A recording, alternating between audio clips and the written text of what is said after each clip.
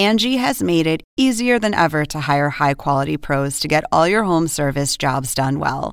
Just bring them your project online or with the Angie app, answer a few questions, and Angie will connect you with local pros who match your specific needs. Or book a service instantly at an upfront price. So join the millions of homeowners who use Angie to care for their homes and get your next home service job done well.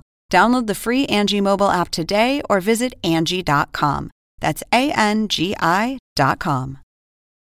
Hey folks, Adam here. Before we jump into the podcast, I want to let you know that if you live in New York, I'm going to be performing at the New York Comedy Festival on November 11th at the Gramercy Theater. We're doing a great big Adam Ruins Everything live comedy show featuring two of my writers, Allison Zeidman and Brian Frangie. It's going to be great. If you want to come, get tickets at nycomedyfestival.com or livenation.com. Once again, that's November 11th, Gramercy Theater, New York Comedy Festival. I hope you come out. And now, on to the podcast.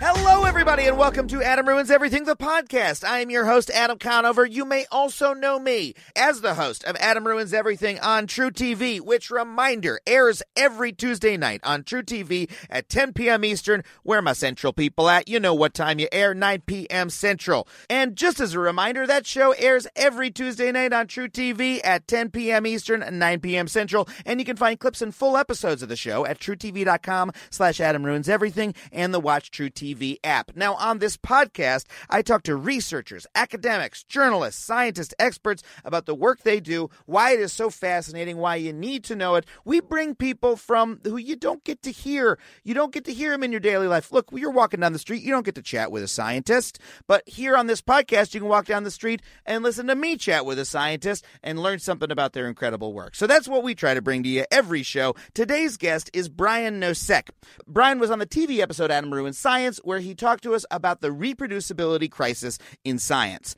This is a problem where a lot of those studies that you've heard about in the news or, just like pop culture, oh, this science says this, science says that, a lot of times when they go back to reproduce the study, it doesn't hold up. And this is actually happening a lot more than we might think, and certainly more than we would like. So in order to address this problem, Brian started the Reproducibility Project and was the co-founder of the Center for Open Science. He's also a psychology professor at the University of Virginia, and I'm so excited to have him join us today from Virginia. Let's get right to the interview. Brian, thank you so much for being on the show. Yeah, glad to be here. So can you tell us in a nutshell what the, reproducibility crisis is, and should we be worried about it? Yeah, the reproducibility crisis is a term that has emerged not because I think something brand new is challenging about science, but rather there's growing awareness of what's challenging about science. And that is that a core principle of what makes science science is that when I make a claim, and I say this is a scientific claim, it's a finding about the world, it's how something works in the world, that other people get to know the basis of that claim, right? They say, how did you get there? What was the methodology you used? What data did you collect? How did you analyze that data? How did you interpret it? And they may disagree or agree with my conclusion. And not only do they get to see how I did it, in principle, they should be able to do it themselves and say, okay, if I follow that methodology, if I collect the same kind of data, if I observe similar kinds of events, then I should myself be able to find similar kinds of evidence. That is reproducibility, and it's what makes scientific claims credible over time. Now, why we are talking about it as a crisis is that the field, in some ways, has gotten complacent about presuming reproducibility, presuming that the findings that we get and then publish in scientific journals are the findings that are true. They are reproducible. But we have lost some of the ethic of checking, of following up, of trying to reproduce findings and seeing if the claims hold up. And so why a crisis has emerged, as it were, is that as people started to say, well, we really should follow up and check, what researchers have found across a variety of disciplines is that the findings aren't as reproducible as expected. And so that's been sort of a shock, like, oh my gosh, we've assumed that this is the case, and lo and behold, there's a problem here. We got to do something about it. Right. So this is, reproducibility is one of the sort of bedrock ways that we know science is accurate, right? I think most people have heard of peer review. That was sort of the one, when I was in school that they really told us all about, peer review, that's how science checks itself. But there's this other big one, which is reproducing the work of others. And it's A, not getting done as often as it should be. And B, when it is done, we're finding that studies that we thought were solid are sort of poof. Wait, they're not reproducing. Wait, is this accurate or not? Yeah, exactly. That is the core of the issue. And so a lot of the concern has been why? Like, why are we having this struggle? And why? So let me great that's my next question. Why is it happening? Yeah, amazing. It's like I'll put it right to you. Right. So the simple answer is we don't know completely. But the longer answer is that we have a lot of things that we know can be done better. So there's a couple of things that are obvious ones. One is that it's challenging to reproduce findings if you don't know how it is they did it in the first place. And what has become clear is that our standards for publication, how it is, I do a study in my lab, we write it up for publication, we share it. What is in the paper is not sufficient to reproduce the original findings because we don't explain enough of the methodology. That's in some ways just like people want to read news articles that are interesting, so do scientists. They want to read research articles that are interesting. And oftentimes the guts of the methodology are not so interesting, even though they're really important. And so one very mundane challenge is just saying with more detail of how it is we did it, how it is we got those original findings. Just publish the recipe. Yeah, right. And that would be a massive improvement of actually sharing that and making the materials available that were actually done to run the study, making the data publicly available that was actually the basis of the claim. All of those would be massive improvements for reproducibility. But it doesn't stop there, because another big challenge is that there are certain kinds of findings that are good for me as a researcher that make it more likely that I can get published.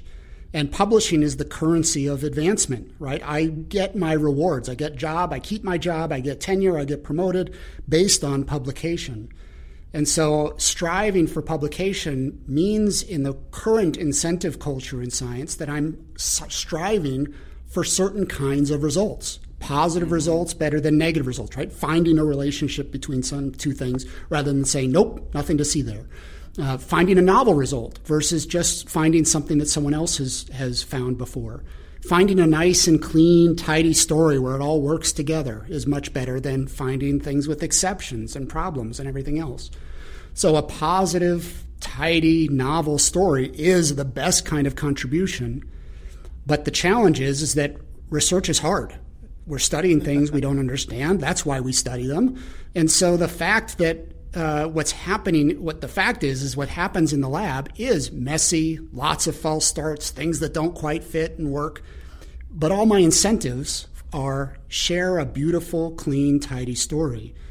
And so there can be parts of the process along the way, publication bias, where I might leave out findings that aren't quite consistent with my story, and p-hacking, where I might look at the data in a number of different ways and find the way in which I look at it that's best for publishing to also be the best way to look at it. That's the way I should report it, right? And I might reason myself to think that's what I should say. Now, I've heard of p-hacking, and let me say what I think it is, and you tell me how far off I am. This is what my whole career is based on, is me repeating my dumb comedian version. Right. But p-hacking is sort of like P is, I believe, the measure of how significant the result is, or how certain you can be that the result will hold, or how likely it is that it arrived at random chance. But you can it's basically this process where scientists who are trying to get that number up, which will look better and bode well for the study getting published, will sort of like nudge the data or look at it in different ways, or sort of apply, look at it through a lens that gets that that p-value as high as possible. And it's just sort of this thing where if you're just trying to like arrange your data in such a way that you get this one number as high as possible, you can do that. You're sort of like overfitting the data to this number. Yeah. Is that so right? You've got the core idea correct. And so I'll just restate it in other ways of some of the nuances. So the p-value is a statistic used for statistical inference. And the core idea is it's a measure of unusualness. If there's no relationship to detect, if this intervention of me trying to see if giving this drug leads to this improvement in health, if there's no effect of the drug, then how likely is it that I observed this difference? That's a p-value. And what you want in showing that there is an effect, right? If I believe there is something here and there's something to detect, this drug is effective, then my p-value should be very low. And very low means this is unlikely to have occurred if there's nothing to detect. So maybe there is something to detect, right? And then there are conventions. And the conventions in science are that a p-value less than 0.05 means that this was unusual enough to take seriously. It's considered a positive result. And so we should think that maybe we have some evidence that there is a relationship here, that this thing is there. The challenge, of course, is that once you set up a convention, then it becomes a target. So if I need positive results to be publishable, if I believe in the things that I'm studying will produce positive results, then when I'm analyzing my data, there might be 30 different ways that I could analyze this particular relationship. What things do I remove from the analysis? What extra variables do I consider that could be accounting for it? How do I transform the data? All of those choices have impacts on what the p-value is. And so what I might do is try lots of different ways and even unintentionally start to select the ways that make that p-value smaller and smaller so that it becomes more publishable. And the key, I think, here is that it could be intentional, right? I could just say, I am going to hack and hack and hack at this data until I get a low p-value. But I don't think that happens very often. When it happens, that's a big problem. That's fraud. But what I think happens more often is that I do it entirely without realizing I'm doing it, right? So when I get into my data, I sort of say, okay, how should I analyze this? Well, okay, I do my initial cut analysis, and it's like, oh, it isn't quite significant, but maybe I should have looked if this is an effect that only occurs for men and not for women. And so I analyze that way. Oh, wow, that sort of looks a little better. Oh, maybe I should consider whether there are some outliers here that I should address. Oh, it looks even better. And then so I sort of justify to myself along the way that this is the right way to do it, and not realizing that I'm overfitting, that I'm actually taking advantage of chance to get a significant result. Right, and so you end up walking down this path where you get all the numbers to look right at the end of the day, but that doesn't necessarily mean that your conclusion actually held water. You might have just gotten to a little bit of a fluky result that happens to also look right statistically. Yeah, that is exactly the key challenge, which is if I p-hack the result, if I'm taking advantage of chance to get a low p-value, then the p-value isn't actually diagnostic of unusualness. And so it could be that I'm just playing with noise, and what seems like a signal is really just my playing with noise. And so the way in which that contributes to the reproducibility crisis is that I'm putting into my article, I found something here. Here it is, where it actually was just noise. And it's hard to tell because you don't know all of those choices I made along the way. You don't know those alternative paths that I did analyze or I could have analyzed that might have made it look not so robust. And so the lack of transparency of all of that process then means that the published result looks more beautiful than the evidence actually suggested.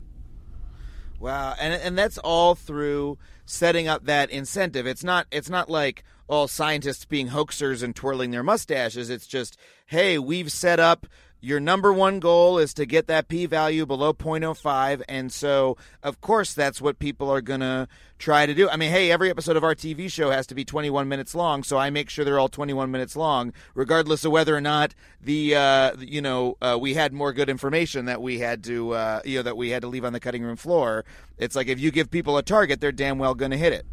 Yeah, that's exactly right. And you can sort of get a sense of how often this target is hit when they've done reviews of the published literature of what proportion of studies is the key finding a positive result. It's over 90%. Over 90% of the published results are positive results. That's amazing. Either scientists are practically perfectly predicting what's going to happen in the world, or what's in the published literature is just really a very small subset of what's actually being done. Because our sort of, the version of science you're taught about in school is that the scientist comes up with a hypothesis and they're like, okay, let's test it, right? And then a lot of the time, if that's how it works, a lot of the time their hypothesis should be wrong, and that should be the result of the experiment. Is that, it turns out the thing I suspected was not true, and now I know that. That's useful information, but that's not showing up in the published literature. Yeah, and in fact, what you just said, I think, is what science, the purpose of science is to find out where we're wrong. Right? Yeah. If we're always correct with science, then we don't actually need to do the experiments. We're always correct. We already know. We're predicting with 90% or better probability what's going to happen in the studies. Why bother investing all the money in science? Right? The reason to do science is because we don't actually know how the world works very well. And so our initial ideas, what we think is going to happen, is going to be wrong, and it's going to be wrong a lot. But the insights that we get for when we're wrong help us to improve our models of the world, our descriptions of how it all works, of what might be true, and looking, oh my gosh, this was so unexpected. That makes me change my entire orientation of that phenomenon. That's really where progress in science gets made. Right. It's the slow reduction of uncertainty, and ideally the rapid identification of errors, of what we thought was true that isn't, that can help us revise and improve. So you're known as sort of a leader in tackling this problem. How did you become interested in the issue of reproducibility in the first place? I mean, this is not something that, every scientist is walking around foremost in their mind. You have to sort of become a little bit, conscious of it. And how did that happen for you? Yeah, for me, it was in graduate school. I was at Yale in the late 90s, and my research methods instructor, Alan Kasdan, had us do some readings of papers from the 1960s and 70s. Bob Rosenthal, who identified the file drawer problem, which is how we don't publish negative results and we do publish positive results. Tony Greenwald, who wrote this great paper about prejudice against the null hypothesis of people don't like negative results. And a number of other papers that all sort of talked about challenges for getting quality and credibility of evidence. And what was amazing about it was that all of those papers written in the 1960s and 70s, we were reading there in the late 90s and saying these are the same problems that are happening today. And it just was sort of stunning to sort of see that and say, wait, we've known about this stuff for 40 years, and why is it still like this? Wow. And so that sort of, at least for me, just sort of put an onset of, if I really want to do a good job in my research, I study implicit bias, thoughts and feelings outside of awareness and control, and how they influence judgments of others. If I want to make progress in that, then I have to be attentive in my own work, in my lab's work, to making sure that our research is reproducible, that we don't have these problems of low power and leaving out results that are inconvenient, et cetera. And so the interest really started as just a personal interest. How can I do the best research possible with the resources that I have available? And so you went on to found the Center for Open Science and the Reproducibility Project. Can you talk to us a little bit about that work and how you're trying to address these problems overall through them?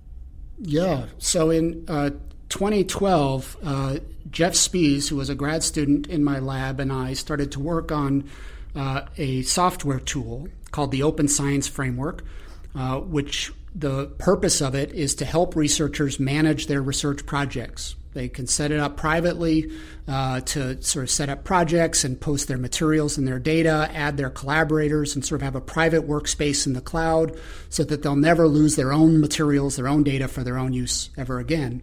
And they can register their stuff along the way. But what it does is it makes it super easy to make things publicly accessible. So we were working on that as a lab project. And at the same time, we started what became known as the Reproducibility Project for Psychology. And this was a crowdsourced effort where we said, everybody's talking about challenges of reproducibility. People are giving anecdotes of having a hard time replicating study X or study Y. Let's get some evidence about whether this is really a challenge in some broad way. And so we said, well, we can't replicate lots and lots of studies ourselves. So we organized a group project. Anybody in psychology that wanted to get involved could get involved to replicate a sample of studies from the research literature. And we ended up, by the end, having 100 replications of different studies from a sample of studies and 270 co-authors contributing to this paper that was published in 2015. Wow. But the two of those projects, the OSF, the Open Science Framework, and the Reproducibility Project, got some attention in 2012. And then we started talking to different funders saying that we think that this is important stuff. We care about evidence. And the Laura and John Arnold Foundation said that we want to take a chance on you guys and sort of kickstart some broader efforts for advancing reproducibility.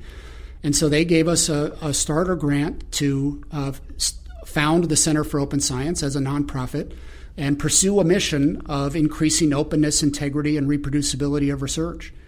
And so that started in 2013 and has just been going gangbusters since. Well, and it seems like it's important work because I have here a little more details, and correct me if I'm wrong, but that 2015 reproducibility project, only 36 out of the 100 replications showed statistically significant results. Is that correct? Yeah, that's right. So the outcome of that paper was surprisingly low for many people rate of reproducibility. And that doesn't provide definitive evidence by any means because it's one study, right? We wouldn't make any big claims about any other one study. We can't make dramatic claims about this one. But it certainly provided initial base of evidence that sort of got the field talking and debating. Why is it that it was that low? Was it because the original research was wrong? Was it because the replication team screwed it up and just didn't do a good job? Or is it because that the original study was true and the replication study also was true, but there's some critical difference between them that we didn't see? We don't know what it is that explains why it occurs in one case and not the other. And so that debate and the subsequent investigations that have occurred since 2015 has been super productive for the discipline to try to get a better handle on what are the causes and the consequences of reproducibility and how can we do better in our sharing of data, of our making materials available, of pre-registering our research in advance. Right. So that sort of big first study sort of alerted everyone that there was an issue here that needed to be discussed, and now you're sort of moving forward, like trying to build solutions in the scientific community? Yeah, that's right. And that reproducibility project was for psychology. There have been other efforts in other disciplines, and particularly in the life sciences. There have been a couple of projects from industrial labs that came before that found similar challenges for reproducibility. And right now we are finishing up a sort of a follow-on reproducibility project in cancer biology that has the very similar sorts of goals. And so that has been a big opportunity to sort of look at what are the challenges. And most of the effort that we have in the organization is thinking about solutions. What can we do to do better to address these reproducibility challenges? Well, I'm here talking to Professor Brian Nosek. We will be back in just a moment, so please stick around.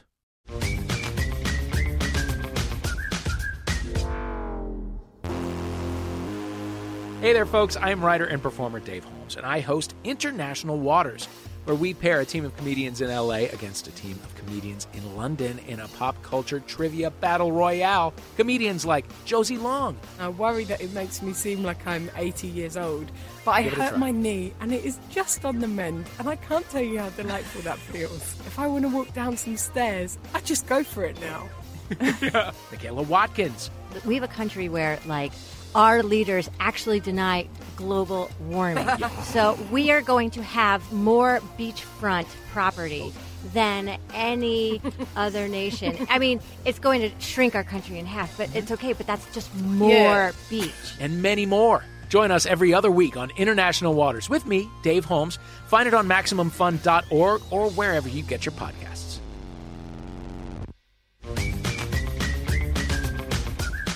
Welcome back to Adam Ruins Everything, the podcast. I'm here talking to University of Virginia psychology professor Brian Nosek.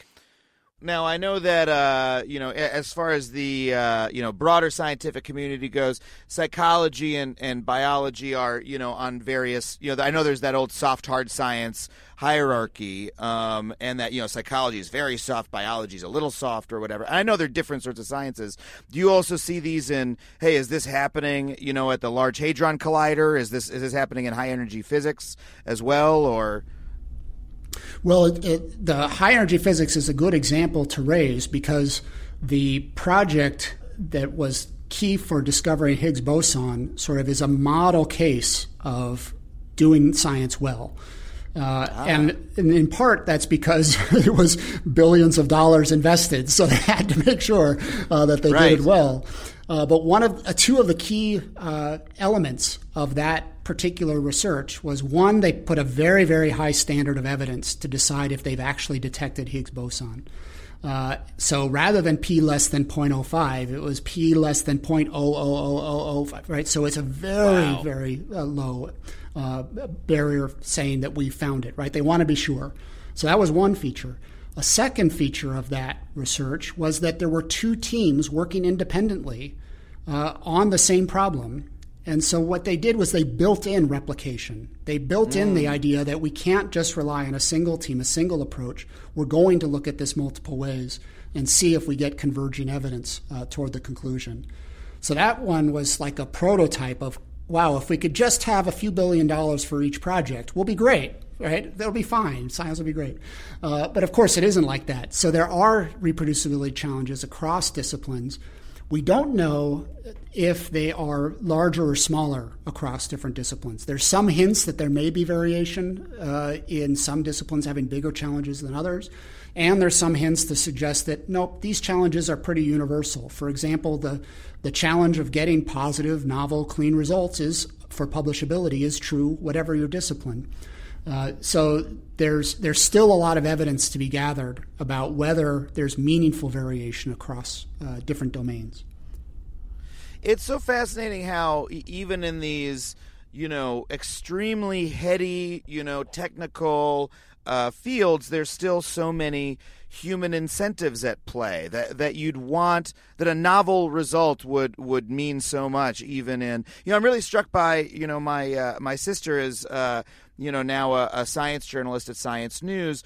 Before that, she was a PhD student, and she worked on, high energy physics projects. They were, I believe, this is, if she ever hears this, she's going to be mad at my poor memory, but, that they were, she was on a big neutrino detection project, one of these big, international collaborations. She was traveling back and forth from Chicago to France, like setting up detectors, big, they were at a big thing of water that, the neutrinos would hit and they would detect them, It was a big project, dozens of people on the team. And then in the last year of it, she said, this other project that was doing the same thing, they published their result before us. And now all we can do is replicate their result. And now we're all let down because we weren't, first past the post on it. And, and I got a little bit of an implication like, hey, for everyone who worked on her project, that wasn't the best for their careers, that now all they could do was replicate. And that's such a human thing, right? That like from the science's perspective, from the sort of alien, abstract perspective, hey, well that's great that you've got two projects, one is replicating the other, but you can't ignore the fact that for the people involved, there's an incentive and a letdown there. Yeah, that's exactly right. And I think it comes down to the fact that scientists have things that they have to do to be scientists. They have to do something to show that they are competent so that they can have their job, that they get paid to do this work. They have needs to show that they're good enough that other people should pay attention to their work, that work should have impact. And those are very human, but it's it's very difficult to imagine it being anything but, right? Just pure curiosity with infinite resources that we just get to do science because we want to do science. And so the consequence of that is exactly as you describe it, that there is advantage to being first. There is advantage to finding something new. There is advantage for finding something that people thought was implausible or unlikely because, wow, that's amazing. You found cold fusion? That's amazing. And so all of those get sort of built into what is good for the scientist is not always what's good for science. And that is a key challenge that the dealing with the overall incentive structure needs to tackle. We won't ever get rid of the fact that someone who has an amazing new discovery will get famous for that amazing new discovery. That's a reasonable basis, right? People that have amazing insights will get rewarded for those amazing insights. But what we can do better as a discipline is provide reward and incentive for the replication, for high quality, high rigor in your methodology, even if it turns out that thing that we thought might be there wasn't there.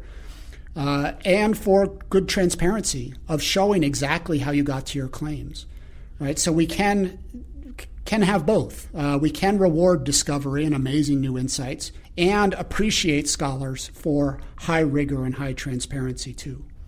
And so how do we do that? I mean, is it just a matter of getting funding and awarding prizes for the best, reproducibility study and making sure that it's good for people's careers because, hey, there's a lot of grants you can get to do that kind of work? Or is there something more fundamental about the culture of science and how science is done that needs to change? Yeah, so those certainly are good examples and would raise awareness of the value of openness and reproducibility. And certainly researchers appreciate the value of those things. What isn't happening in the incentives right now is researchers being rewarded for those things. And so very simple things could change, right? If publication is my goal, then what we can change is what is required to get published. And rather than it being all about the results, part of getting published could be about the methodology. For example, journals could require that I make my data and materials available unless there's an ethical or commercial reason that I can't make the data publicly available, so that others would be more easily able to reproduce my work. That simple change would have dramatic consequences on people's behavior because the reward is still needed. I still need to get published. But now what's aligned with getting published isn't just the results, it's also some of these other behaviors. Same thing for getting funding. Funders could require data to be made available for the grants that they fund, for the materials, the process to be made available. So those would be very useful steps. The one that we have the most fun promoting here at the Center for Open Science is called registered reports. And this is a publishing model that shifts the incentives just enough, but fits into the existing system. So the standard process for publishing an article is that I do my experiments, I write them up, I have the final product, I have my findings, and I submit that to the journal. And the journal considers how exciting are the results and is the methodology good enough for us to consider. The registered reports model changes it slightly by saying, write up your methodology, tell us why the question you're asking is important, do the first part of the paper, but don't do the experiments yet. Send in the experiments that you have designed and how you're going to do them and detailing the methodology.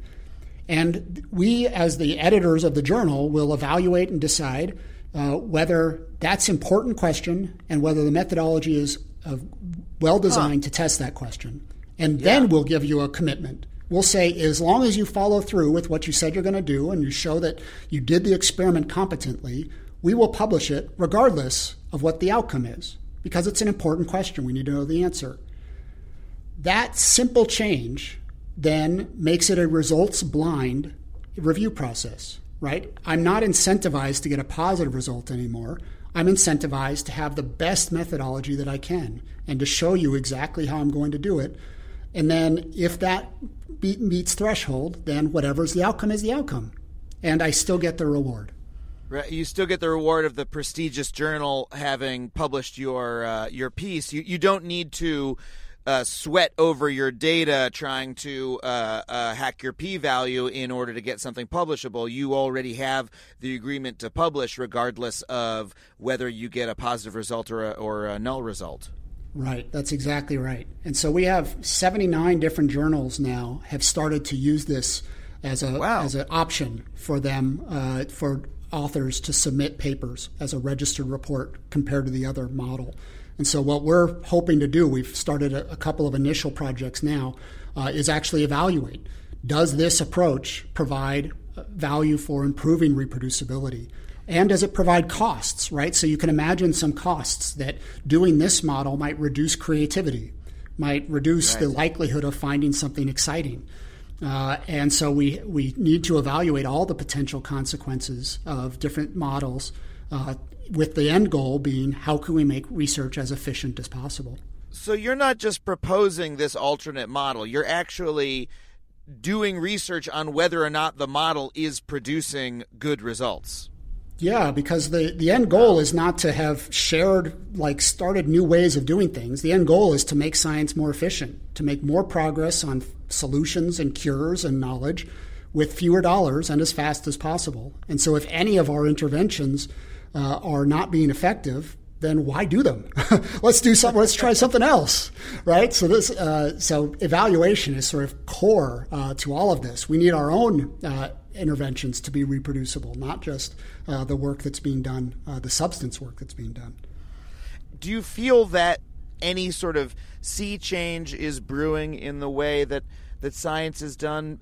Because, so much of the time that we talk about, on our show, hey, here's a big system of the way people do things, and guess what? The incentives are out of whack. So, thing A happens when we really want thing B to be happening. That's a very common sort of social problem in many parts of human society. But a lot of the time it's like, well, how are we going to change that? Like we've diagnosed the problem, but wow, changing it is really, really difficult. But it strikes me that science is the field that is, scientists in general, out of habit and out of, sort of personality, are the ones most likely to when a problem is diagnosed, and shown to them, take it seriously and perhaps change their behavior. Is this sort of, new meta-scientific way of looking at the way science is done?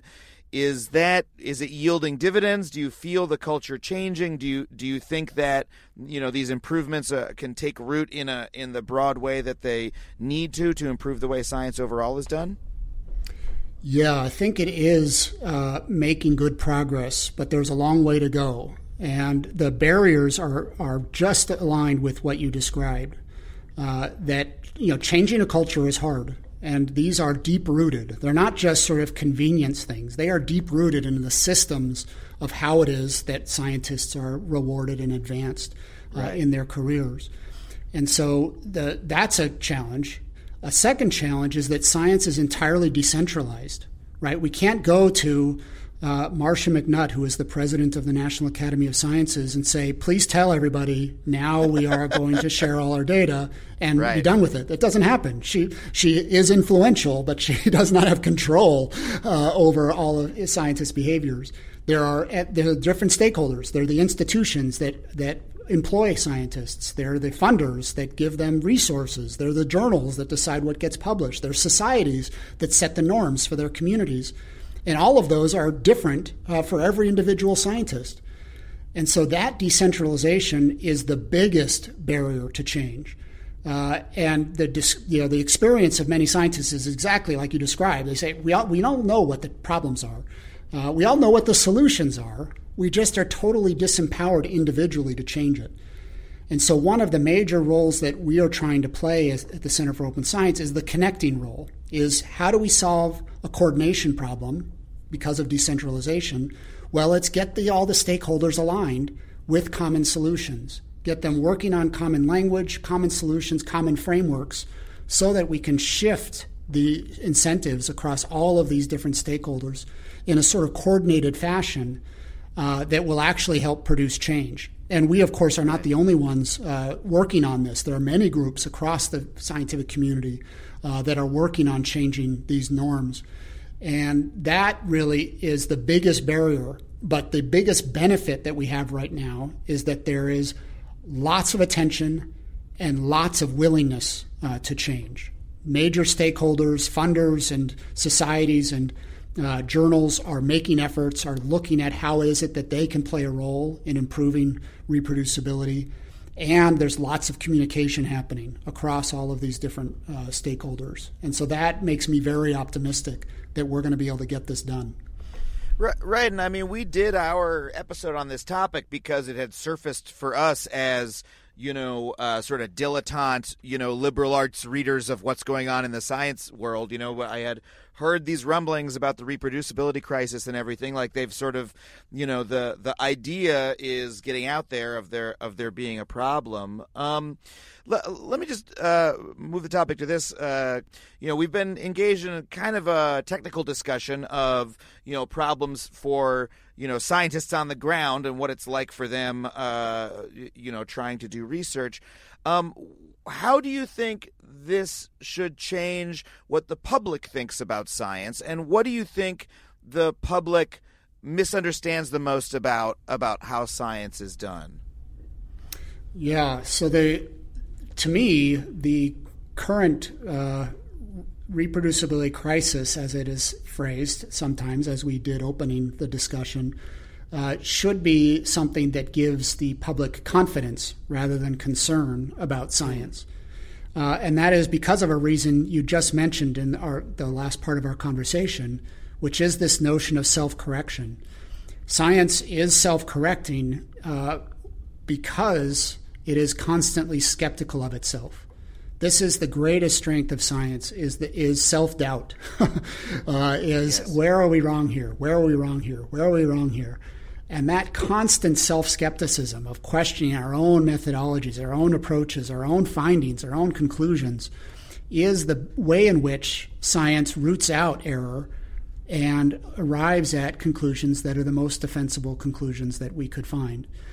And so the fact that this meta-science has emerged to apply that self-skepticism not just to the content of scientific discoveries, but the process of discovering, is a very positive step, I think, for the way in which science will be efficient and promote new discoveries. We're getting better, and we're going to get a lot better, in addition to the things that already are being contributed by science.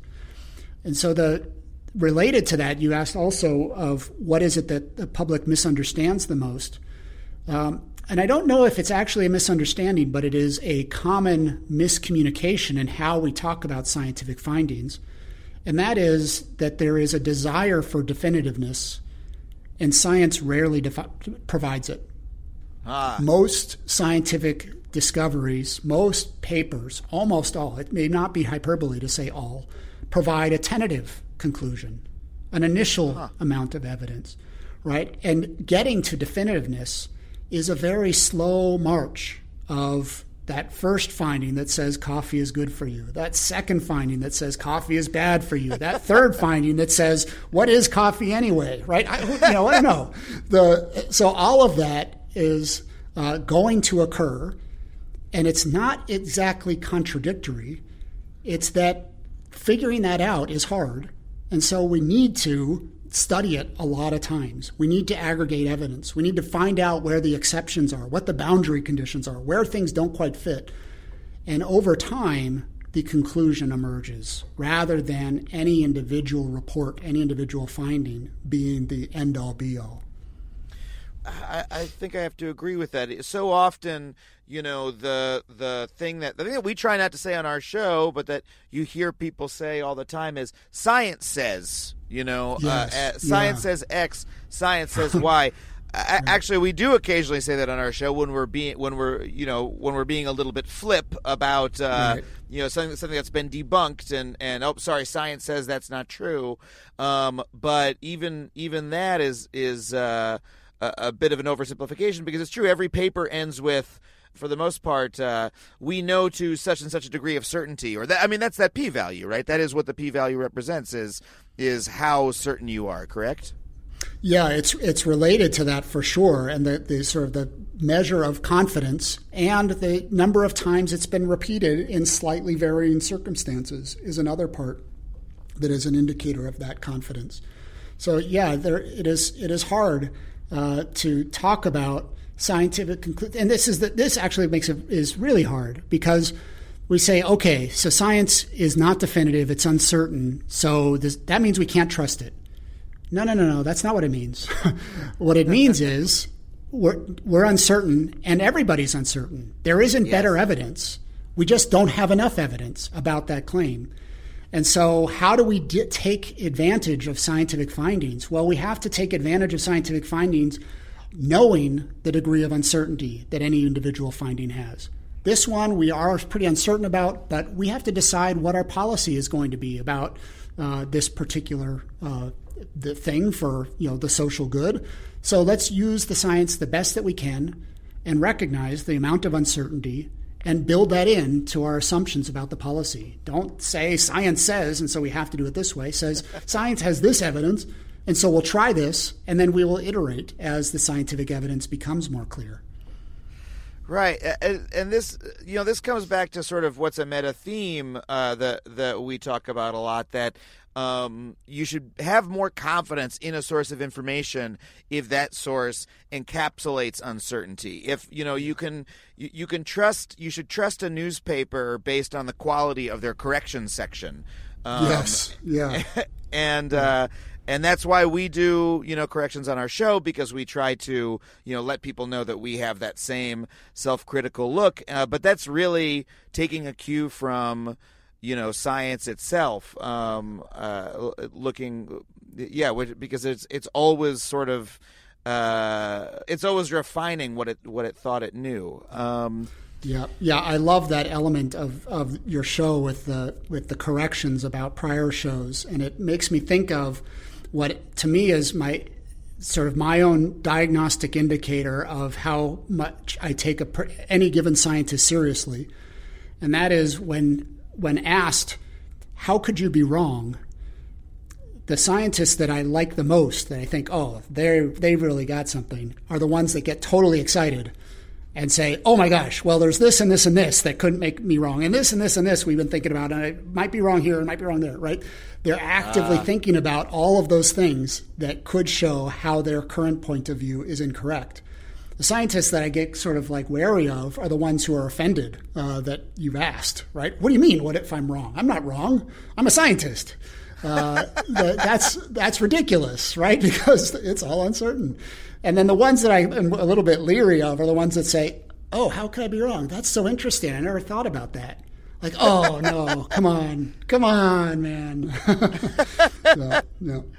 I love that. I never thought of that as just like a stance towards the world and the work that different scientists could take, but it makes total sense, and I relate to that because I love, to me, my whole the whole reason I do this show is that delight of finding out that you were wrong about something, that you had it can be a very enjoyable and exciting feeling because it means that oh my God, there's so much more to learn out there. I thought I knew this, but I don't. Oh, there's so much more possibility in the world. The world has shifted under my feet in kind of an exciting way. Yeah, I totally agree. And I think this is, if we could convert, and your show I think is doing a great job of it, convert people's belief that being right is the desired thing rather than the joy of discovery of error, that would be such an amazing gain, because the real gain is sort of that humility of recognizing that my current beliefs about the world can't possibly be correct, right? I don't have complete understanding of how the world works. So finding out which ones of them are wrong mean that I have a better understanding of the world today than I did yesterday. Right. That's amazing. Why shouldn't I be sort of delighted in that rather than feeling this ideological pull of I need the world to align with exactly what I believe about the world today? That is a corrosive thing. So we should not be calling it the reproducibility crisis. We should be calling it, I don't know, the reproducibility opportunity or the reproducibility adventure is what it sounds like. So some of my colleagues, Joe, Yuri, and Leif, wrote a paper that have termed it the reproducibility enlightenment. Just saying, look, we've just sort of are recognizing that this is a world-class opportunity here. This isn't a crisis. Oh man, what a wonderful way to end this interview, because that makes me something that I was worried about. I now feel so positively about. Thank you so much for coming on the show and for your work bringing this to light. And thank you. Well, thanks for having me, Adam, and I'm delighted of the things that you're doing with the show. So appreciate you including me. Thank you once again to Brian for coming on the show. I hope you guys found that interview. What a nice arc that had. You start out all worried about science and you end up feeling so positive about the bright future science has ahead of it and why its embrace of error makes it the most awesome field of human inquiry. Oh my God, I loved it so much. I hope you guys did too. And that is it for Adam Ruins Everything, the podcast. We will be back in 2 weeks, so please tune in then. Our producer is Shara Morris. If you like the show, please be sure to tell a friend about it and subscribe to us on iTunes or your favorite podcast app. And don't forget to leave us a rating or a comment wherever you subscribe. It helps us out a lot. And don't forget, Adam Ruins Everything airs every Tuesday night on True TV at 10 p.m. Eastern, 9 p.m. Central. You can also watch it on demand. You can get it on iTunes or Google, and you can find clips and full episodes at truetv.com/Adam Ruins Everything and the Watch True TV app. So why don't you do that while you wait around for the next podcast episode, which you'll have in 2 weeks. Until then, we'll see you soon. Bye-bye. MaximumFun.org. Comedy and culture. Artist owned. Listener supported.